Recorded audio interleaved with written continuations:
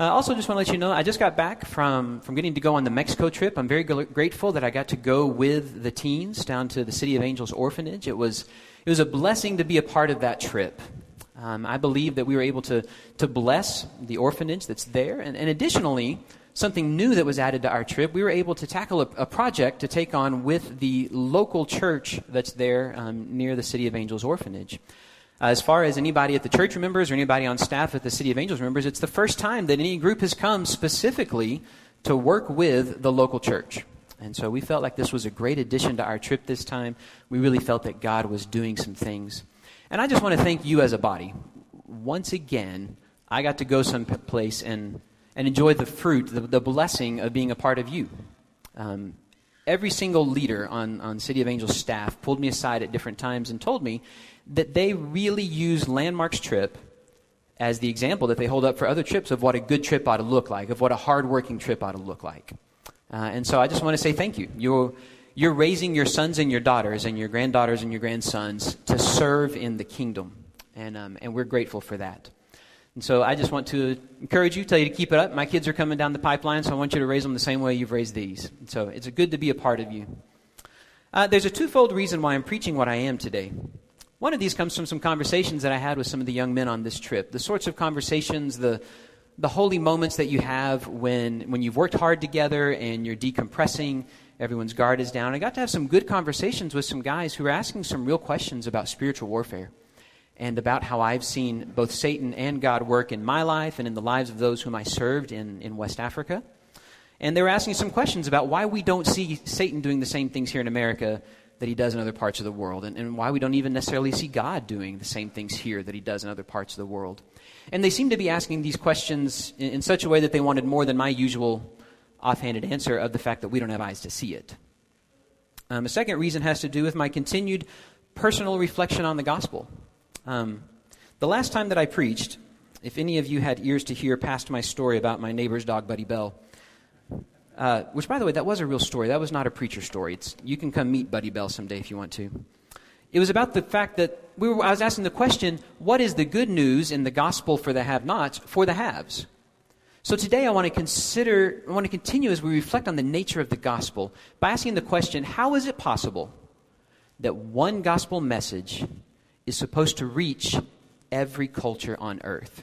How is that possible that one story can apply to all the different cultures that are in Montgomery alone, much less China, Turkey, Tanzania, Mexico? How is that one story possible to touch every culture? And before we do that, we need to define a couple of terms. First of all, when I say gospel, what am I talking about? What I'm referring to is the good news about the death, burial, and resurrection of Jesus the Christ, the Son of the living God. That is the gospel story. Paul defined it perfectly for us over in 1 Corinthians 15. He said, what I received, I passed on to you as of first importance. There are some things that are secondary importance. This is first importance. That Christ died for our sins according to the Scriptures, that he was buried, that he was raised on the third day according to the Scriptures, that he appeared to Cephas and then to the 12. And then he goes on and he lists the other witnesses to the resurrection. This is the gospel message. And so when I talk about this story, this is the one I'm talking about. It's a true story. It actually happened. And it's supposed to touch every person in every culture. So my question is, how is that possible? Continuing with some broad generalizations, those of you who know me know that I'm a culture guy. You'll notice I did not say cultured. I said culture guy. I believe that the best conversations, that the best ministries, the best meals happen when you take the time to learn about another culture. But yet, despite all of that, right now I'm going to lump every human being alive on earth into one of three categories. So I ask you to forgive me for that. First of all, I want to talk about us here in the West. When I say the West, I mean Europe and most of North America. When we talk about the gospel, we're concerned about guilt and innocence. We're concerned about right and wrong. We're concerned about in debt and out of debt. Our sin has made us guilty. Our sin has made us wrong. And Jesus fixes that. And we hear it echoed in our songs. We hear it on our hymnody. Anybody who grew up in youth group the same time I did is familiar with the song. He paid a debt he did not owe. I owed a debt I could not pay. Started to sing it, but Jeremy's not here for me to audition for the new praise team, so I decided not to. But that song ends with, Christ Jesus paid a debt that I could never pay. And that really sums up our understanding of the gospel for us here in the West. That's what the gospel message is. So our question is, can Jesus restore my innocence? Can he cancel my debt and make me right with God? On the other hand, in much of the developing world, by this we mean rural Africa, rural Latin and South America, the question isn't really about guilt. Their question is more concerned with which of the gods is the strongest. Out of all the gods out there, which one's the strongest? They're less concerned with right and wrong than they are with the fact that might makes right. And for them, it matters that God and Jesus are stronger than Satan. So their big question is Jesus stronger than the gods? And then finally, out in the East, both the near and the far, societies are built around this dichotomy of honor and shame. Shame has been brought upon them by their sin. They've shamed their families, they've shamed their cultures, they've shamed their countries. Their question is, can God restore my honor? That's their burning question. And incidentally, although this is often the one that's hardest for us to understand, it's actually the culture in which the Bible was written. The Bible was written in an honor and a shame-based society. And so our understanding of Scripture is really limited if we don't begin to understand what we're talking about, a gospel that addresses this message of honor and shame. And so what we have are three ways that Satan attacks people today: guilt, fear, and shame. These are the three ways that he seems to attack cultures. And I want us to look at how this got started. To do that, we have to go all the way back to the beginning. All the way back to the beginning of time. In Genesis 1 and 2, we read of a perfect, newly created world empty of sin. It's all summed up in Genesis 2:25. The man and his wife were both naked, and they felt no shame, which was a great way to be. But then in Genesis 3, we read of how Satan tempted Adam and Eve to eat that fruit. And that's where I want us to read just a bit to see the origin of these temptations from Satan. 6 and 7. When the woman saw that the fruit of the tree was good for food and pleasing to the eye, and desirable for gaining wisdom, she took some and ate it.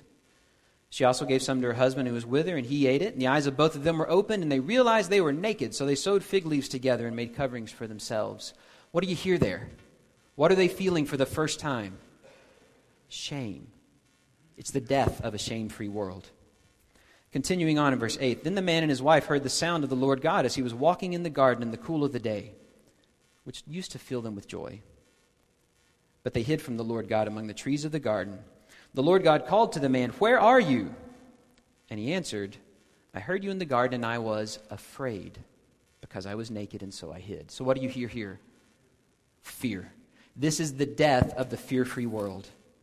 And then finally, God speaks up and he says, "Who told you you were naked? Have you eaten from the tree that I commanded you not to eat from?" And the man, ever courageous, said, "The woman you put here with me, she gave me fruit and I ate it." So then the Lord God says to the woman, "What is this you've done?" And she said, "The serpent did this to me." What do you see here in all this finger pointing? You see guilt. It's the end of a guilt-free world. So from the very beginning of sin, Satan has been tempting us with these three things: with shame and with fear and with guilt. And he's still doing it today. But the message that I want to share with you today is that the gospel speaks to each of these. The gospel speaks to all three of these. And we're going to take a look at that now. First off, we're going to start close to home, here in our own culture, where we're so concerned with right and wrong, with justice and injustice, with being in debt and being out of debt. The question for us, can Jesus make me innocent again? Justice matters to us. We live in a society where we believe that the world ought to work in a just way. One of the first arguments that my children ever tried with me as they first learned to talk was they said, "That's not fair." To which all parents in chorus respond, "Life's not fair." I didn't get the rousing response I thought I would there. Perhaps some of you are more compassionate than I. In a just world, when someone does wrong, they deserve punishment. And as we grow and as we mature, those fingers eventually turn back on ourselves, and we begin to realize that we are wrong, that we are guilty, that we have a debt through our sins. And the gospel of Jesus Christ speaks very clearly to that. We're going to take a look at Colossians chapter 2, verses 13 and 15. As I read this, listen for the legal terminology in this. Listen for this legal debt terminology that Paul uses here. When you were dead in your sins and in the uncircumcision of your sinful nature, God made you alive with Christ. He forgave us all our sins, having canceled the charge of our legal indebtedness, which stood against us and condemned us. He's taken it away, nailing it to the cross, and having disarmed the powers and authorities, he made a public spectacle of them, triumphing over them by the cross. We hear all this legal language about indebtedness, and it just resonates with us. We think the world ought to work this way. The world ought to be just. And so when we hear this, it resonates deep down in our gut, who we are. We're built to think this way. We know that our sin requires a legal response. There's got to be a reckoning, and Jesus paid it. Now, much of my personal story is a slow coming to grips with that reality. From long ago, I understood that my sin made me guilty, and that the way to become innocent again was through Jesus' sacrifice taken on in baptism. And so I put him on in baptism. But really what I took on in baptism, I understood myself as coming under a new law. I understood the fact that Jesus took my debt. And so what I understood was that I therefore owed him. Before, I owed somebody else, but now I live in debt to Jesus Christ. And so it was as if Jesus had bought my mortgage from someone else, and I was making my house payments to him now. I believe that Jesus paid a debt he didn't owe, and he now held my marker. I owed a lifetime of service to him. And so my acts of devotion, they were sincere, but they weren't coming out of love and gratitude. They were coming because I owed a debt to somebody. It was a legal transaction, and it felt that way in my head and in my heart. It took years of walking alongside and in deep communion with men and women who've experienced true freedom in Christ to see the grace in all of this. To see that Jesus doesn't want me to pay him back. He canceled my debt. My debt is no longer there because of what Christ Jesus did. In grace and in love, I've been forgiven, and he doesn't want me to pay him back. He wants me to live in freedom and to live in a joyful life, running hard after him. So our second question that needs answering around the world is, which God is the strongest? This is number 2. As I mentioned, it's the baseline heart question asked in many developing countries.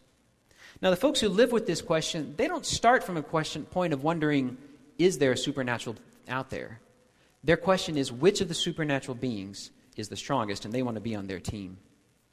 We lived for 12 years among the Dagara in Burkina Faso, West Africa, and they're a tribe dominated and organized around this idea of fear. Joe and Jane Dagara lived their whole lives afraid that they're going to offend some little g god or some ancestor or some idol or some demon, or they're going to offend some neighbor or some enemy who's got access to all of those, and they're going to get punished for it.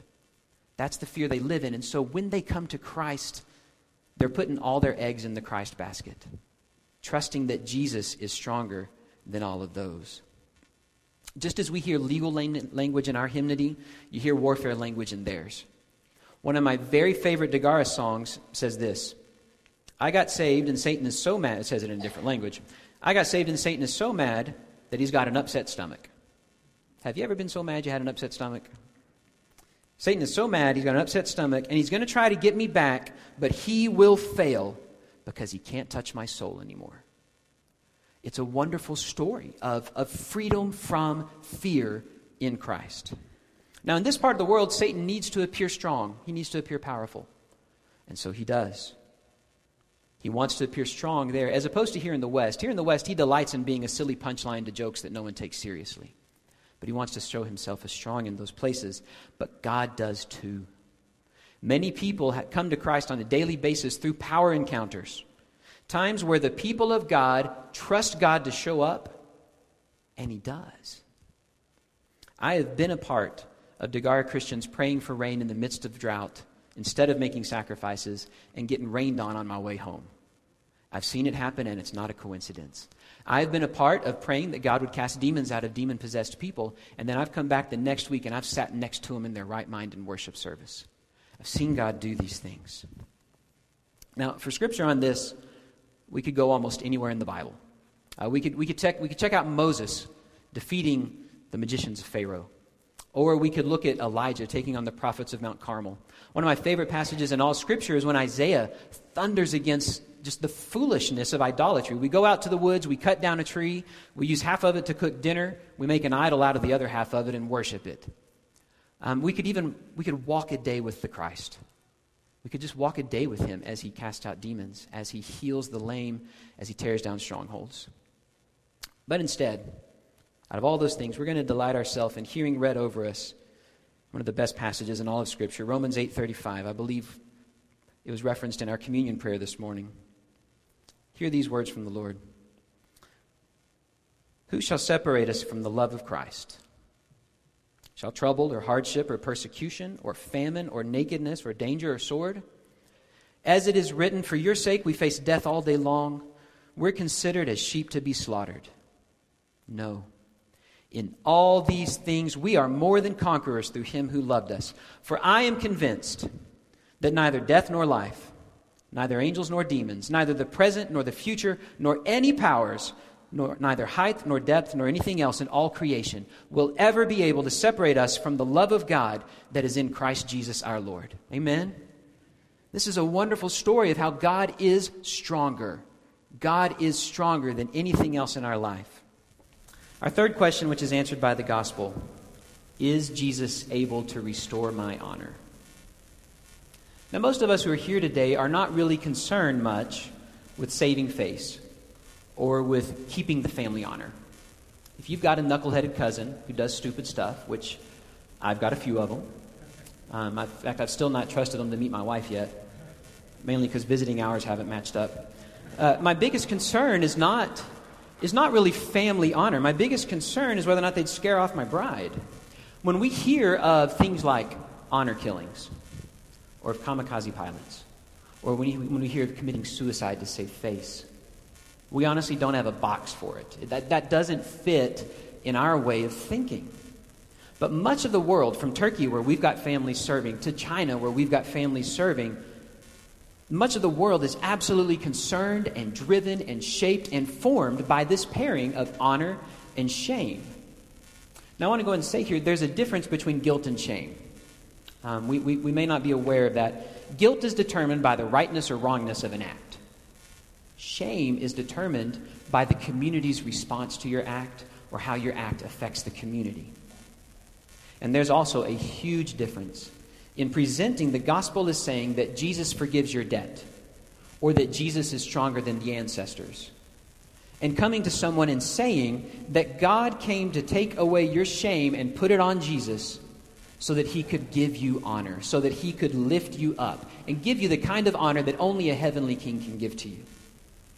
Now, particularly around the death of the Christ, Scripture really focuses on the shame associated with Jesus' death. If you go to the Gospels hunting for language about the pain associated with Jesus' death, you're not going to find much of it. Instead, what the Gospel writers always talked about was the shame of Jesus' death. They spoke of soldiers mocking him. They spoke of him spitting on him. The Gospels speak of purple robes and crowns of thorns, and they speak of crowds and thieves teasing Jesus and mocking him. Paul spoke to this over in Romans chapter 10, just a couple of verses later from where we read just a moment ago. Romans 10, 9 to 11. If you declare with your mouth that Jesus is Lord and believe in your heart that God raised him from the dead, you will be saved. Hear that message. You will be saved. For it is with your heart that you believe and are justified, and it's with your mouth that you profess your faith and are saved. As Scripture says, anyone who believes in him will never be put to shame. We have here an exact correlation between these two things. For Paul, salvation means no longer being shamed. And the people to whom he was writing, the Jews who were surrounded by the Greeks in Rome, he was writing to them and saying, your salvation means you're not going to be shamed anymore. Now, the presentation of the gospel in culturally relevant ways is extremely important in honor and shame-based societies. So what I want to ask right now is, why have I taken you on this whirlwind trip around the world? Why have I exposed you to all these thoughts about the gospel from different cultures? What difference does it make here in Montgomery, Alabama? Well, there's the obvious point that every day here in Montgomery, Alabama, we're surrounded by people who hail from these different cultures. But that's not where I'm going today. There's something I want each of you to hear in this. I believe that even though each culture has a primary doorway through which we can enter into the gospel message, our understanding of the breadth and the beauty of the gospel message is severely limited, it is hampered if we only hear it from one angle. There is so much more to the gospel message than just the legal message that Jesus can make us innocent again. I have a few examples for you that I'd like you to hear.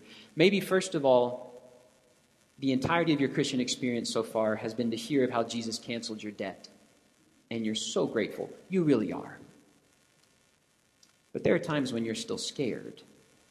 There are times when you're afraid that God's not going to show up when you really need him to show up. Or maybe you're afraid that he's not actually strong enough to beat what's going on in your life. Or maybe there's that question you won't even say out loud, you're afraid he doesn't even exist. Perhaps there's something or some presence or some cancer in your life that you don't think you can beat, and you're scared. Like Adam, you're hiding because you're terrified. My friends, it's time to come out from hiding in the bushes like Adam and Eve. It's time to come out and live in the light of the truth that Jesus is stronger than the gods, and that there is nothing in your life that he cannot defeat for you. Let's try another angle.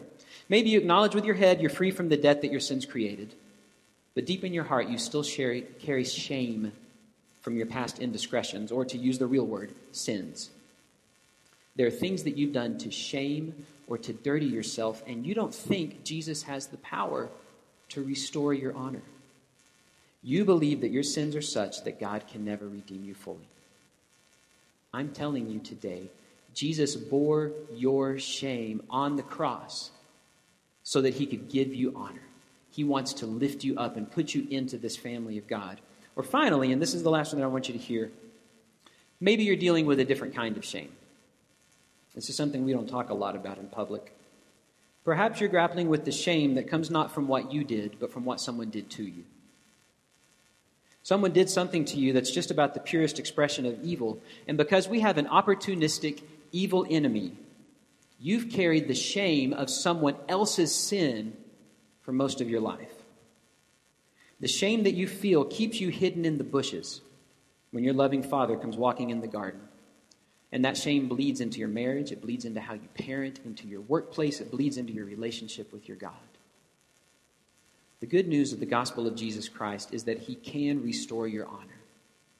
Jesus stands ready to receive you and to lift up your head, and we want to stand alongside with him and help you lift up your broken heart and give to you new life in him. So these three, cleansing from guilt, freedom from oppression of fear, and hope for the dishonored, and hope for the shamed. This is the full picture of the gospel that's painted for us by our loving Father, and he's ready for you to embrace it today. So as every Sunday, the opportunity and the front row are yours as we stand and sing.